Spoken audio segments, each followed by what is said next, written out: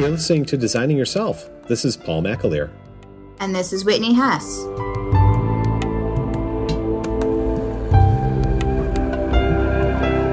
Hi, this is Designing Yourself. I am Paul McAleer. And I am Whitney Hess. And we, this week, have decided to take on another very meaty topic, as we do here. The topic this week that we really wanted to discuss was brought to us by Lauren Bacon. And boy, I made it sound like she was a sponsor there. But really, she suggested this topic via our super secret number. And the idea is really the topic of comparison and how we compare ourselves to other people and kind of how we have these stories about ourselves that we carry around and what we do when we see others and how we react to those things online and offline and how that makes us feel. And I thought that was a really great thing to explore. So, Paul, what do you think of, just when you think of the word comparison, like how does that apply to your everyday life? So where I go first is the idea of measuring up and not measuring up. It really goes to kind of a neutral to negative space for me first, where I start thinking, oh, it means what other people are doing and what I am not doing.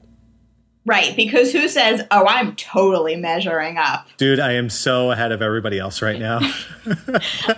I don't think those people exist. I don't think they do either, right? But really, what brings us on? Where do we find these comparisons, first of all?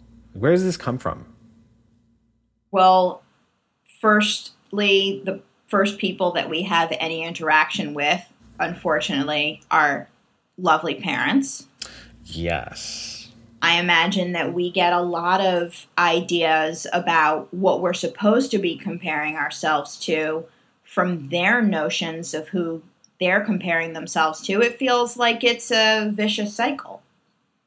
Because you basically start with this notion of who you could be, right? It's a potential you, and it could be full of all sorts of things, right? It's emotionally loaded stuff. It's got hopes and dreams and ideas and smarts and all sorts of stuff attached to it. And at least for me, I know that's something I carried around for a very long time.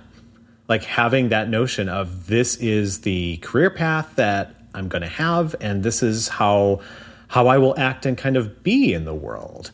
That was something that, I had imparted on me pretty young. And it's not a bad thing, right? That's something that parents do.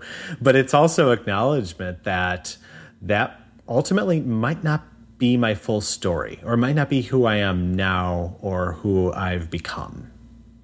Totally. I mean, that sense of this is the choice that I have made, and this is the choice I'm going to make next, and this is the life that I'm supposed to be living. I often attribute that to the voice inside my head. Mm-hmm. And the voice inside my head tells me things to do. I mean, it sounds like I'm a sociopath, but yeah, like we have these thoughts, but I have thoughts, as I imagine many of you do, you, Paul, and the people listening, that it's in a voice of somebody. And I think a lot of us think of it as our own voice. Like, oh, I would never wear that, or I have to wear this if I want to get this kind of positive attention at work, or this is the way someone is supposed to behave when they want X, Y, and Z, or of course you should make that decision because that's going to get you the things that you need to have in life. That talking that's going on in my head, it always sounded like it was in my voice. Does the voice inside your head sound like it's your voice? Yes, it does. I don't know if, it's funny because I think it's a little different than my actual voice. It's like how you hear when you are talking out loud, it's the voice in your head is a little different than how it actually sounds recorded, which is always, at least for me, it's kind of strange still. But the voice in my head is also different than that. But it's also, you're right in that it may not be, that might not actually be me sharing that information at and all. Doing that, right? That could be at all. That could be learned, right? Yeah, and what's so creepy about it is that it has, over time, taken on the tone of our voice, or at least what we say in our heads. Oh yeah, that's me talking.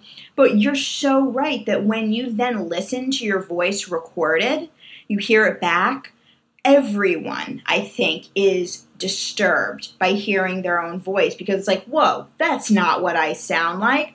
I think that we probably teach ourselves over the years that that voice that's playing in an infinite loop in our brains is actually us, when it probably isn't us at all. Wow. Yeah, that's true. I agree with you. I'm just thinking about how do you separate that out then? How do you discover that? How do you observe that that's not your voice in the first place? I mean, I had a pretty powerful experience when I started my coaching program, because I went through life thinking I was a deeply self-aware individual.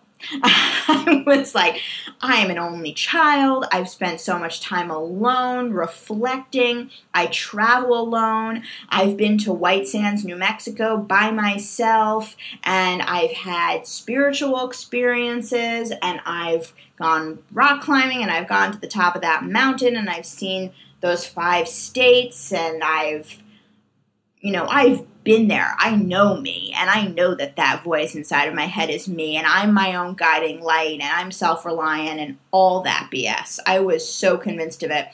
And then when I started my coaching program, one of the first things they had us do was take the Enneagram assessment.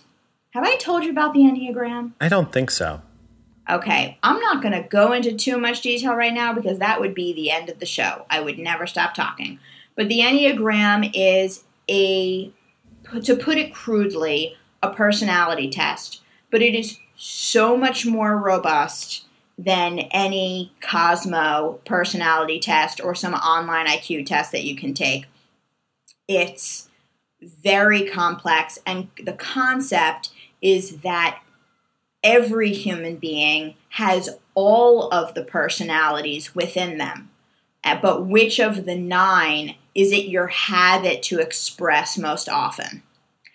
And I'm only giving that limited amount of information to explain what was so revelatory about this experience for me.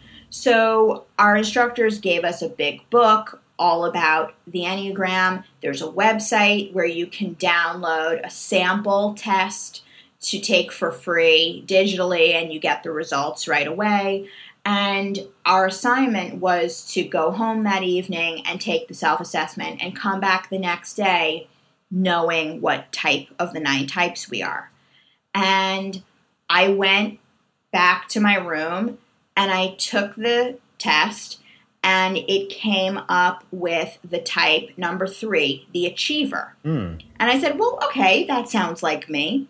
And I went into the book and I read the 3rd chapter on the achiever, and I had a breakdown, because everything that it described was perhaps how I behave, but deep down, not how I see myself. And I was very upset that it was characterizing me as a, I'm going to totally oversimplify what the achiever is, but I'm going to explain it the way I was reading it in that moment. Money hungry, overachieving, social climbing, career obsessed freak. That's how I read it. And what occurred to me in that moment was, holy crap, that is not at all how I see myself, but it may very well be what I am displaying to the world. And I got very angry because I felt that that was so not a reflection of what the real me is inside, but instead is a reflection of how I was raised. Because I was raised by 2 people who came from next to nothing, who dug their way out of no resources, and their families could not support them, and they created something wonderful together, my parents. But they are, as a result of that, very focused on success, very focused on, material things and having those things and enjoying the money that they've made. And just that feels like them, not me. And what I was reading was like, it was so angering to me that I just basically said, this Enneagram thing is total bullshit. I can't believe that they're having us take this test in the program. And I went into class the next day, and when we were going around the room to say what type we found out we were, and when they asked my type, I just broke down. And they were, at the time, total strangers to me, the 20 other people in the room who ended up becoming some incredibly close friends of mine after a year of working through the program together. But I just broke down because I was so angry that that was how it was defining me. And it was through a lot of recognizing why I basically kept taking the test, and no matter how I took the test, I was like, I'm going to role play now. I'm going to pretend I'm someone else. And then I would take it, and I came up with the same thing every time. And I was driving myself insane. I was like, no, it has to be something else, it has to be something else. And throughout the program, it was actually a few months into the program when I started to better understand that voice inside my head that I always was so sure was me was actually my parents, and not in a negative way, not in a like they had wronged me, but that was who I was always aspiring to, to please. I wanted my parents to be proud of me.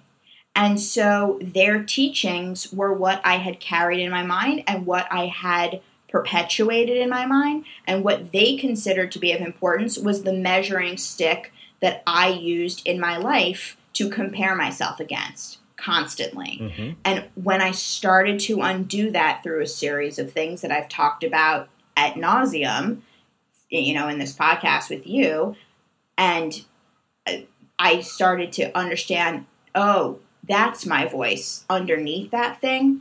I later took the Enneagram again, and I came up with a totally different answer type for the first time. And for anyone who's into the Enneagram or interested, I am a type 8, a challenger. And you can read all about it. So cool. And then when I read that chapter, I was in tears of another kind, because it was like, oh my God, finally my measuring stick, like my sense of myself. It had taken a lot of unearthing to discover that. Yeah, that totally makes sense. And it's incredible to hear that everything that went into that. There's the idea of what you were told by your parents, and also how you were taught and how you were raised. And then there's also this closeness of your identity with what others expect of you, and also what is and is not your voice. And it recalls some of the stuff we've talked about before around identity. But it also reminded me of some of my own work on this too. While I haven't been in a coaching situation, we just talked a couple episodes ago about stress. And one of the things that I talked about was how I work with deadlines, right? Where I get stuff done in advance, feel I'm pretty well planned and organized. And only recently have I really started to explore why that is. Because there was definitely in our discussion, I stated a lot of logical reasons why that was, because I didn't want to have stress on the day that something was due. I would finish it in advance. That would kind of shift that stress earlier, and I'd have to deal with it then. But it got me to wondering, well, am I really an organized person? Like, am I organized? Or is it just a part of me that's organized and that part just gets a lot of play in my life? Oh, that's so interesting. So if I understand what you're saying correctly, that you pay more attention to the organized part than you do the not so organized part because you feel better crafting your identity around that. Yeah, I do. I love that. That's part of it, right? And that is that's based on a straight up comparison, because I think about also some of the things that I was raised with. And one of them was definitely being organized and being neat and tidy. Like, those are things that were pretty important to my parents. And also there's the angle of money, which is also something that has been, for good and for bad, that's been a big factor in my life and the way I approach a lot of things. But those are things that I held with me for a very long time and still do. But kind of like you, in a sense, I felt that they were me. And like the idea, just the simple idea, which I will admit is something that I worked on in counseling, the idea of the organizer me not being me is pretty stunning. It is, because it's like, on the one hand, a huge relief, because you're like, oh, this thing I've been fighting against and trying to get right for so long, well, that's not me anyway, so bye-bye. And then on the other hand, it's like, well, whoa, I've been wasting a lot of time trying, like a lot of energy, trying to measure up in this way that doesn't actually matter to me. And then thirdly, it's like, well, what am I left with? Yeah. Now that I've identified that isn't me, what is me? And that's really scary. Oh, yes, it is, because there's still the open question of how important it really is to me, which is not a trivial question either.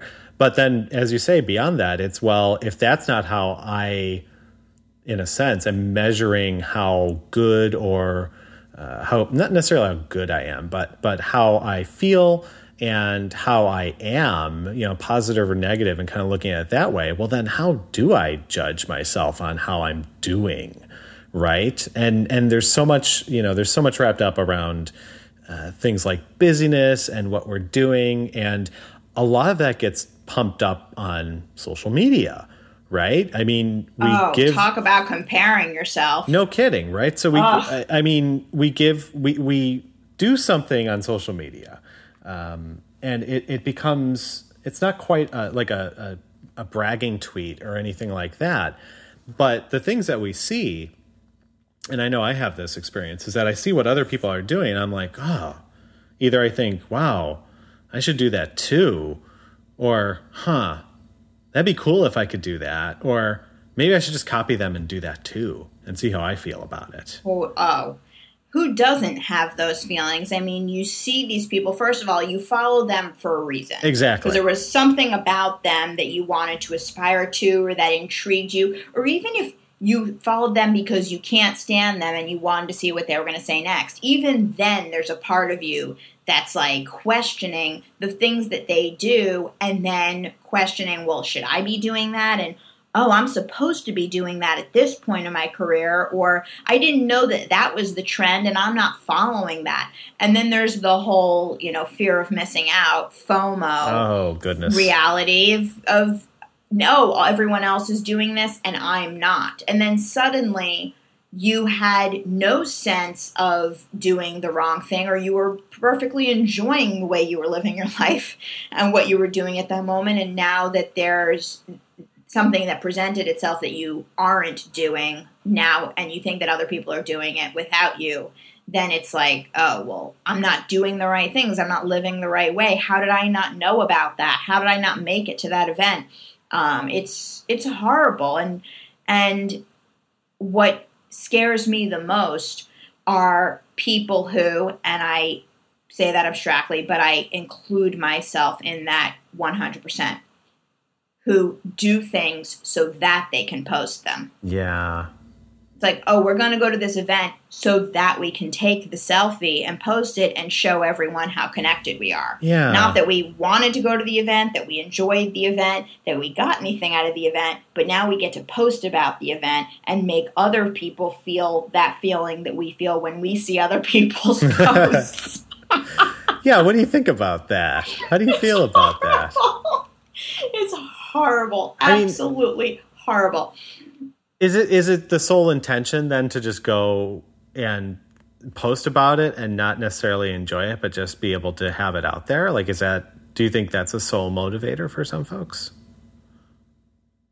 Yes, but I don't think that it is as devious as we're making it sound. No. Or as I'm making it sound. But I think that it's often to cover up other things, like the question of, who am I? Because sometimes it's so much easier to play the role, to say, this is the character, like you call it the story that you're living by. It's like, oh, this is the character that I have in my head. I'm going to play that character because it answers all the questions about what I'm supposed to do. I can go look for examples of that character in the world. Maybe I know them in that they're my parents. Maybe I know them in that they're my mentor, or they're this person I work with, or this person I was once friends with, or this person that I see in the media. And then I'm going to emulate them. And then it removes all of the onus on me to look inside myself for the answers. Instead, I'll look outside to examples and then make the comparisons that I need to make to what I'm doing and go do what they're doing. And I think that it's a deflection from not knowing what's going on with you. And I think we all experience this because when we start to ask these questions of ourselves and then the answers aren't in there, it's horrifying. It's completely horrifying. When I came up with the realization that that voice was not me, it was like, well, what am I left with now? Where's my voice? Where's it been hiding? And you talk about, some of the really deep realizations that you've come to through your counseling. And I've had a lot of the same different realizations, but the same sorts of experiences. And one of those was how I would always talk about friends of mine that had qualities that I admired, and I would say things like, oh, I wish I could be like that. One example is my friend Abby, who I grew up with, who was so, and still is, so free-spirited. She was so different from everyone else in school. Even when we were really young, there was something about her that she just was free. She didn't live by other people's rules. She just had a way of showing up where she was truly present, where she was always willing to dance. If there was music playing in the distance, she was running towards it so that she could move her body to it. She would run up on stage whenever there was an opportunity, and it wasn't for attention. It was because she was moved to live. And she just did wild things. She went to Outward Bound, and the things that she went through there, I was just so impressed by. She went to an arts camp where I was so jealous of all the stuff that she had done over the summer because I had gone to the sports camp, and I didn't even play sports. I have no idea why I went there because that was the place I was supposed to go. She went to the place that was, she was just such a creative force. And I'm putting it in the past tense. She's very much the same way now. But I just looked up to her then and wanted to know, why can't I be like that? And I remember somehow that came up with my therapist a long time ago. And I said something like, oh, I just wish I could be as free-spirited as Abby. And my therapist was like, you mean you're not free-spirited? You strike me as being very free-spirited. You travel here, you travel there. And I'm like, no, but I'm doing that for work. And then she's like, you go to this conference where you don't know anybody. You go to this event. You do this, you do that, da, da, da. She's like, you love eating new food. You travel just to, get a new dining experience. You go to all these things. And I'm like, no, but not like Abby who does this. And she... For the first time, I think made me realize all the times I've said, I wish I was so this, I wish I was so that. When I started to unearth that voice inside my head that was driving my decisions all along wasn't really me, I began to learn slowly that every time I'd said, oh, I wish I could be more whatever, that was actually me. That's a big realization. Kind of major. Yeah. And, I think about the idea of, you've mentioned careers too a little bit. And I definitely think about that in this context because, at least for the field that we're in, there's not really a clear path. I mean, that's putting it mildly, right? Because Tell me about it. What do? Well, you enter UX and maybe you do wireframes, maybe you do research, maybe you do all of that stuff. Where do you go from there? Maybe you manage people, maybe you open a company or do freelance stuff instead of working for somebody else. Like all of these things, and there's so many possibilities. And so one of the things that I trust this is common is that just looking at what other people in the industry are doing and just winging it based on what they're doing, like taking their playbook and saying, oh, I'm going to do this now and see what that does. And sometimes that's successful and sometimes it's not. But I think, much like you were saying earlier, if we kind of take that, and boy, that's another sports metaphor, right? So we steal the playbook, we take those things and adapt them on our own. That also relieves that pressure for us to come up with something deep, as you say. So it's a little easier to digest, well, I'm just copying what so-and-so did. Because then internally we can justify that pretty easily if it fails. Because we can say, well, that wasn't the right person to copy. Who else should I be looking to? This person. Yes. Okay, that's the person I should look to. That didn't work either. Who's next? Kind of that type of thing. It kind of throws it outside of ourselves. And instead, the idea of being able to, first of all, recognize that it is something you come up with on your own. And then from there, developing something on your own is way more challenging and way harder. But I think the potential is also obviously much bigger too. It's just a lot more scary to do. It's totally scary. And we see these people and we think the reason why they're so well known is because they figured it out.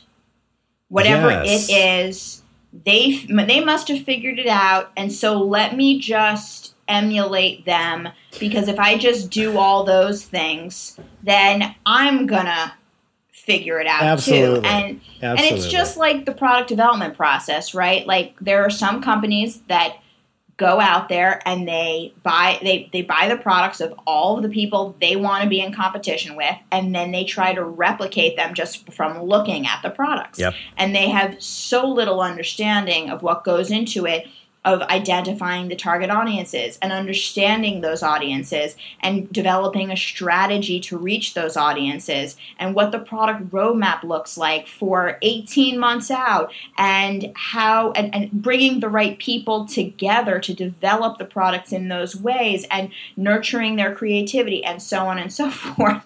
That they just think, oh, here's a widget, we can make widgets too.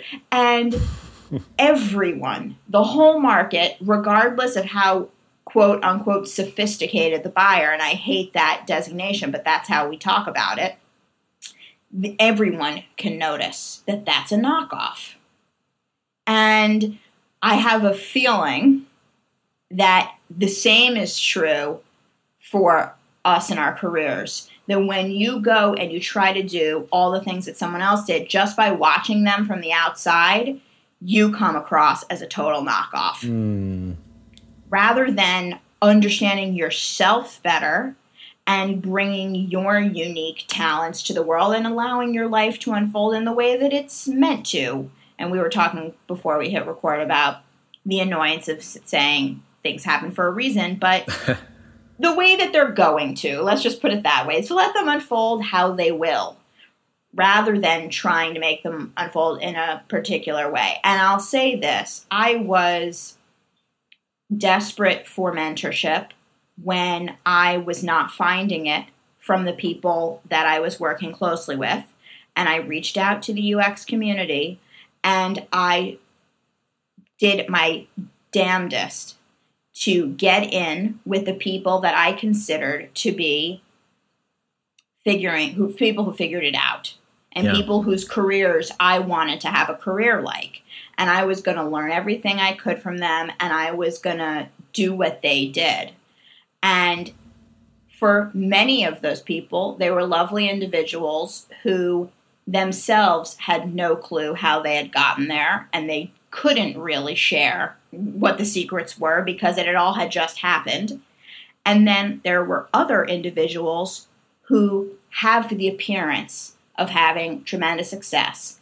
But the more you get to know them, the more you realize what a farce it all is. Mm-hmm. And you finally realize, I would never want to emulate that. I would never want that life, because that's an unhappy life of having to keep up the farce.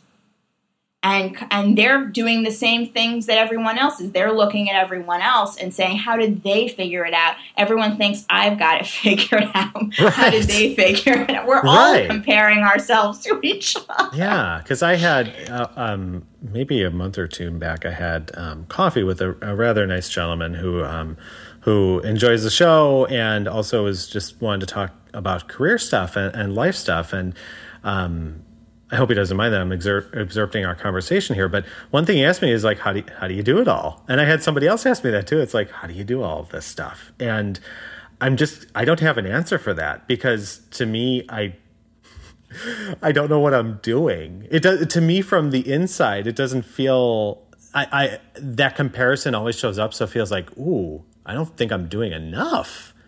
Like, so it looks like I'm doing a lot. I see how this is. Okay, this is weird. So I don't know how to answer that. And I'm very uncomfortable doing so, because, it's not to say that the image that I put out there is totally, it's not a farce.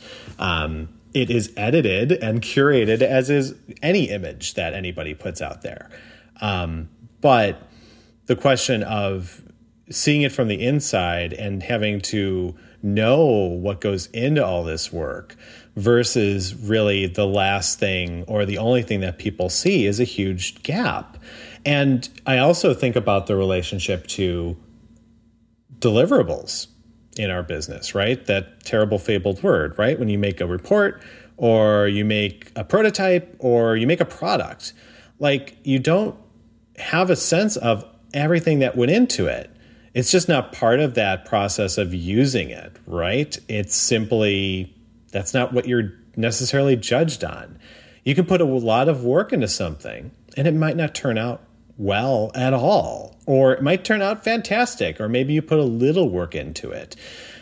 Maybe like the flip side, maybe you did very little and you got lucky. Totally. Absolutely. I mean, that goes with hand in hand with writing too, right? It's sometimes the posts that you put the least amount of effort into, they take off like a rocket and you're like, shit, I didn't do anything. How did this happen? And then the ones you labor over, you put them out and it's like nothing. And that crickets. Yeah, I definitely had that happen. But see, what you're bringing up is that moment of comparing yourself to your past self. Absolutely. Of, oh, well, I don't deserve all the accolades for this because I know that I've put so much more work into other things. That was what really deserved the accolades. This, I did it in my sleep, and this is getting attention, and then that confuses us, 10 times as much, because it's like, wait, why did I spend all that time doing that other thing when it didn't go anywhere? It's very hard. So I'm dying to ask you a question. Uh-oh. Yeah, I know. Uh-oh is right. Without, saying anything that would make you uncomfortable. Now I'm really making you uncomfortable. What are the things in life that you've been like, oh, I wish I could, like I said, I always would say, I so wish I could be free-spirited. I wish I could be that kind of person. I'm just not. I'm type A. I'm totally uptight. I am just a New Yorker through and through. I wish I could be so free-spirited. What's that kind of thing that you've always said, I wish I could be whatever? Definitely the idea of being a free spirit is there for me as well. Although for me, it's been more of, I don't know about a free spirit, but more just being more relaxed, I guess. And not, like, I can define it by the negatives really easily, right? So it's like not being not being so organized, not being so nerdy, like all these things that I started to associate with negative. I wanted to flip that. So being more relaxed and being more open, like those are definitely two of the big things for me. And those are things that I still feel I'm working on for sure. I've held those for such a long time too. Wow. Really? I mean, I think probably anyone that's listening that doesn't know you probably feels exactly as I do, and I do know you, that it's so surprising because I think of you as being so relaxed and so open. You share so much about yourself with so many people. But that's not how you perceive yourself. Well, I should be clear about the open. So I think that's, I define that a little differently. So when I'm saying be open, I just mean more along the lines of be more open to possibilities and not necessarily be more open about myself. Because I think that's something that I've really started to bring into me a lot. So I'm glad that that's there. So thank you. And insofar as the being relaxed stuff goes, I think the hard thing for me with that has been that forever and ever, there was the conflation of being relaxed with not being present. And I think what it was for me in reality for a very long time is that I was actually not present with my life and my choices and my, designing myself and all of those things. I just wasn't really checked in for that. I was kind of checked out and very much on autopilot. And that also stressed me out, surprisingly. So I wanted to kind of instead relax genuinely and also recognize that I really wanted to do that. I really wanted to do that versus a voice telling me to relax or a voice saying this is what I should be doing in order to, not be stressed out or what have you. So I'm glad I give off the perception of being relaxed. However, that has not, sometimes it's still not the case, but it has not historically been the case for me. I can't help but wonder if the reason that you have done so much work around helping people to understand their story and how the story you tell yourself of who you are isn't necessarily who you are, and it maybe was who you once were, but it doesn't have to be who you are anymore. And all that is what I constantly say, this phrase I have written on a Post-it note and it stares at me all day, every day, is we teach what we need to learn. Absolutely.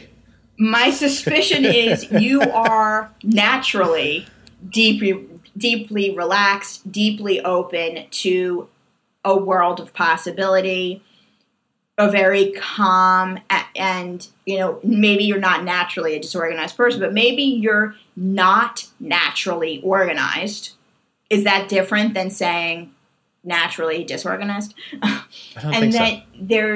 there's stress that is involved in telling yourself that story of who you are and then living up to it, comparing yourself constantly to how well am I doing at fulfilling the story I have about myself, when in actuality, if you just gave up that story, then you could be all those other things and it would be so much easier. And that's what I'm realizing, that I had an idea of what my career was supposed to look like.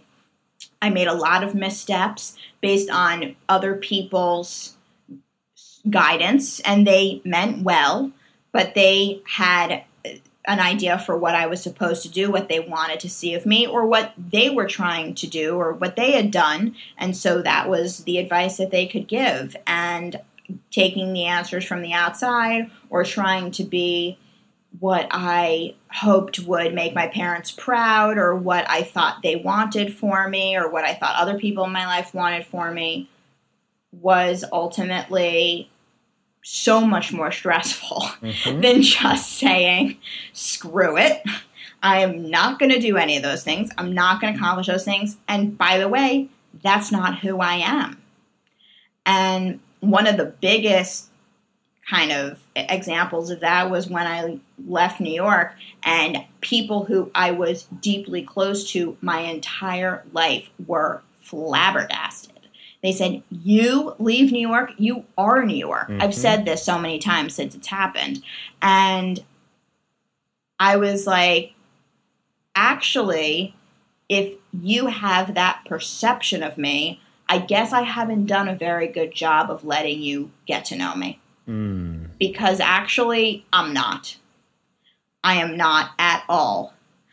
And this ain't my bag, and I'm not going to pretend anymore. And there was something just so liberating about that. But then, of course, the question you're left with is, so what am I? And we're so used to playing the comparison game of, here's the story, here's the measuring stick, do I live up to it? Am I doing the right things? Using this thing, this external thing, as a benchmark.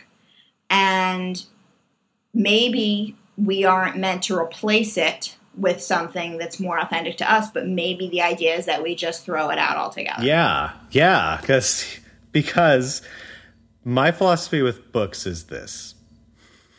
Here, if I start reading a book and I don't enjoy it, I will stop reading it. I will not finish it. Because for the longest time I was like, no, I must finish every book that I read. And no, because if it's not a good story or I'm not enjoying it, why would I continue then for the remainder of the book? Why would I do that? Like, that's, and not just thinking from the organized perspective, although part of me is definitely thinking about that, that's a waste of time, but it's also like, why wouldn't I choose something else that I'm going to enjoy a lot more? So similarly, if there's, and there's your blatant metaphor of the night. It's, if the story of you is not something that you enjoy doing, just stop reading it. I mean, stop reading it and write a new one and just put it on a freaking Post-it, and not even a novel, but just, something else. And, but no, I guess the other part of it, I'm being flippant, but it's also know that you can stop reading that story too. You don't have to continue on that at all if you don't want to. It's totally your choice. Which is a huge thing. And there are plenty of other books out there too.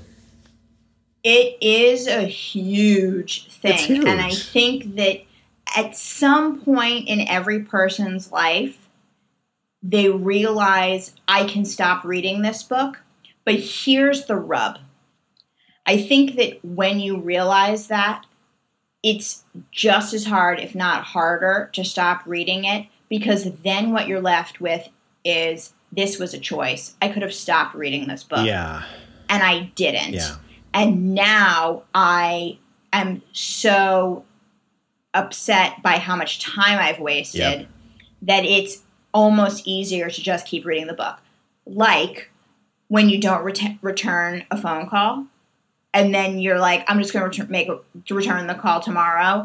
And then something comes up, and then you're like, oh, I'm just going to call back the next day. And then it extends because you're so embarrassed by how much time it's taken to return the call that you end up taking longer. And then it becomes such an absurd amount of time that you're even more embarrassed by how much time it's taken you to return the phone call, so you don't return it, and on until you never return the friggin' phone call. And I don't think it's unlike that. It's like you say, stop reading the book. It's amazing. It's such a good feeling when you feel that, when you come to that conclusion, not because you listened to a podcast where two people were talking about having experienced it themselves, but when something in your life happens to you where suddenly you realize it is in your power to stop reading that book. That feeling is awesome. But the feeling that comes after of, and now that I know that, and I'm not going to stop reading it, now I feel even worse. Yeah. And what I have yet to figure out, as if any of this can be figured out, which is a huge presumption, but what I've yet to really wrap my head around is, what is it that leads us to actually stop reading it? Not the knowing, but the stopping. Yeah, because the knowing is, with any of this stuff, right? That's the observation, that's the research that we do, and that's kind of the first big important thing, is really noticing that there is a story and there's a book and that you're reading it and like, huh. I mean, I'm visualizing this. I'm like, I'm in a comfortable chair. I'm reading the book about my life and how it's supposed to go. And like, huh, I am here reading this. It's like being present in that sense. But then what do you do if you don't, like, if you want to stop reading the book for real and you choose to do that, then what do you need on the other side? Do you need to have a book at all? There's your crazy metaphor continued.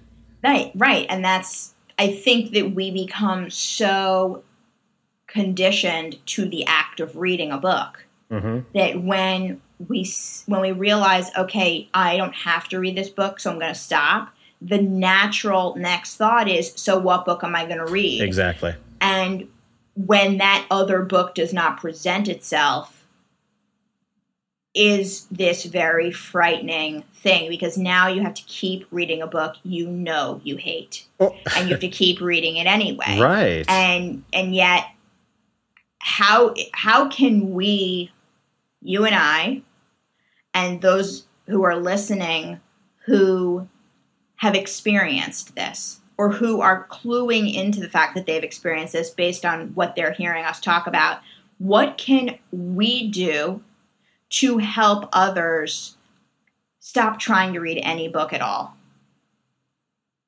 That's a great question.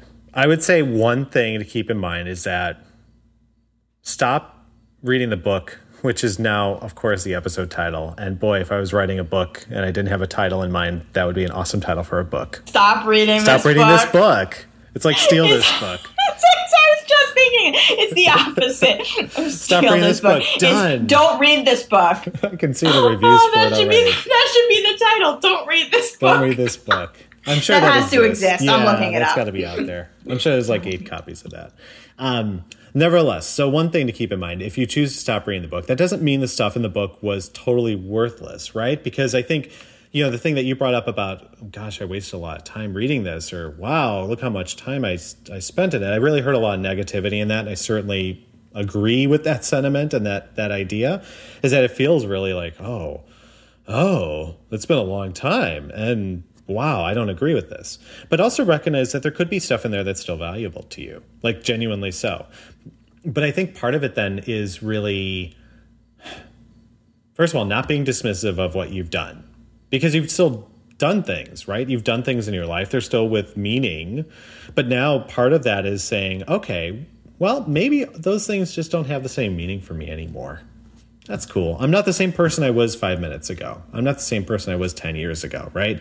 So it's possible that book still applies to me, but it's also quite possible it doesn't have to anymore. So not instantly throwing things out is good, but also recognizing that you should be willing ultimately to let go of all that stuff. You might have to. I'm glad you went there, because I am telling my story when I get negative about the old book I was reading. That's my shtick of being angry that was the way I was making decisions. What you just said is so much more wise, which is, look, that's what you needed then. That's how it was. It's not a judgment of bad or good. It just is. And it doesn't have to be that anymore. It can be this other thing. And you can appreciate what was, and you can recognize what the benefits that you got out of it. But you can also accept that it is no longer the story you need to be telling yourself. Mm-hmm. There is something else for you now, and that it's perfectly allowable. You can allow yourself to shift without judging the past as positive, negative, or anything in the spectrum between them. And I appreciate you taking it to that place, because I think that the value judgment that we place on these things is in many ways what gets in our way of making the change. Absolutely. And it pulls on the core stuff in us, like identity, which I know we've talked about. And I know we talked about also the idea of changing and allowing yourself to change. It pulls heavily on these things and also pulls heavily on what other people are going to think, because, we're social creatures, right? And we care about what other people think to some extent. What we choose to do with that, that's up to us. Some people, it's going to impact them a lot more than others. But if you essentially, I'm going to go with this metaphor. If you essentially stop reading the book, put it on the shelf, you start a new book, there are other people who are going to say, I don't like that book. That's really weird. Or it's in another language. I don't get that. There are people who are just not going to understand. But then there are other people beyond them who will understand. Or at least say, you know what? I like this author. I like what this person's saying. I'm going to stick with this person. And that's cool. And I'm along for the ride on this. Now I've belabored that metaphor to death. But you know what? What you're saying has so much truth to it, which was what I had to learn. Why would Abby have ever been friends with someone like me if I was as unfree-spirited as I took myself to be? There you go. Clearly, her experience of me was very different than my experience of me. She saw me as someone who would be willing to do all those wild things with her, or at the very least, appreciate the wild things she was doing. Yeah. And egg her on and be excited for her and proud of her and just be there for her. And if I had that in me, then that must have been part of my story all along. And when we either find the right story to read, or, as the title, Designing Yourself, would indicate, stop reading other people's stories and write our own, we attract people into our life who are in a much deeper, more authentic sense meant to be there, that we connect with on a very different level because we truly see each other. Mm-hmm. We're not just two people, attempting to live by another person's story, and so we're supposed to be in each other's life because that's the supposed to, but instead we're meant to. I'm being very obtuse with the difference between those two words, but hopefully you know what I mean. I do. It really goes beyond the things that we see on social media and the selfies and the pictures with other people and all of those things kind of together, and saying that, yep, we're going to go for something that's a little more real and a little more authentic than, hey, I got to hang out with this cool person. Cool. Or I went and experienced this thing just because I wanted to post about it. It's something that takes on a more real quality, for sure. And like so many of the topics that we've spoken about to this point, it's about living now, as opposed to trying to live for what the future holds, or constantly obsessed with what you did or didn't do in the past, but really just being here now. Yep. Doing what's right for you now. Yep. All in on that. People are impacted in the present by the past and the future, but the truth is all we have right now is that present. So we have to be who we are right now. So then is the conclusion that comparisons are, by their very nature, being stuck in the past or the future? I think they are. Because what else are you going to compare it to? The only thing that's happening in the present is what's here in the present. There's nothing to compare to. You can't bring a book into the present tense. Oh, that's true. The book's already been written. Oh, good. Nice. I love it. See, your metaphor works. This metaphor is the best metaphor ever. It's got legs. It's a book with legs. I love it. All right. Well, this has been a wonderful second season with you, Paul. And you as well. Thank you so much. I've loved that we've tried new stuff this season, and we've had fantastic conversations with each other, and of course with guests back at the start of the season too. That was awesome stuff. Yes, thank you to all of our guests. Thank you to people who share your thoughts and feelings on our episodes. Thank you for sharing your ideas for topics. You will definitely be hearing from us again. We will have something to share with you in the future. Not quite sure what that is yet. Yep. But something, and it'll be something great, for sure. Thank you to everyone for listening and for your support. We really, really do appreciate it. Bye for now. We'll talk soon. Bye.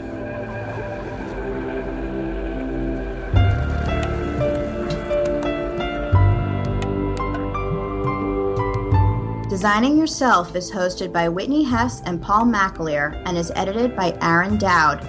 Our theme music is All Heroes by Our Deacon Music Productions, with some rights reserved via Creative Commons.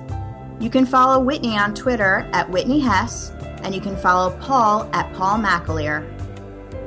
If you like what you heard on this episode, stop by our website at designingyourself.net. You can subscribe to the show via your favorite podcasting app or via iTunes. We love to hear your feedback. So if you have an idea for a topic, a guest, or just want to say hello, you can call our listener hotline. Call 1-404-500-SELF. You can always reach us on Twitter at DesigningYou, and our super secret email address is designingyourself@gmail.com. Thank you for listening. We'll talk again soon.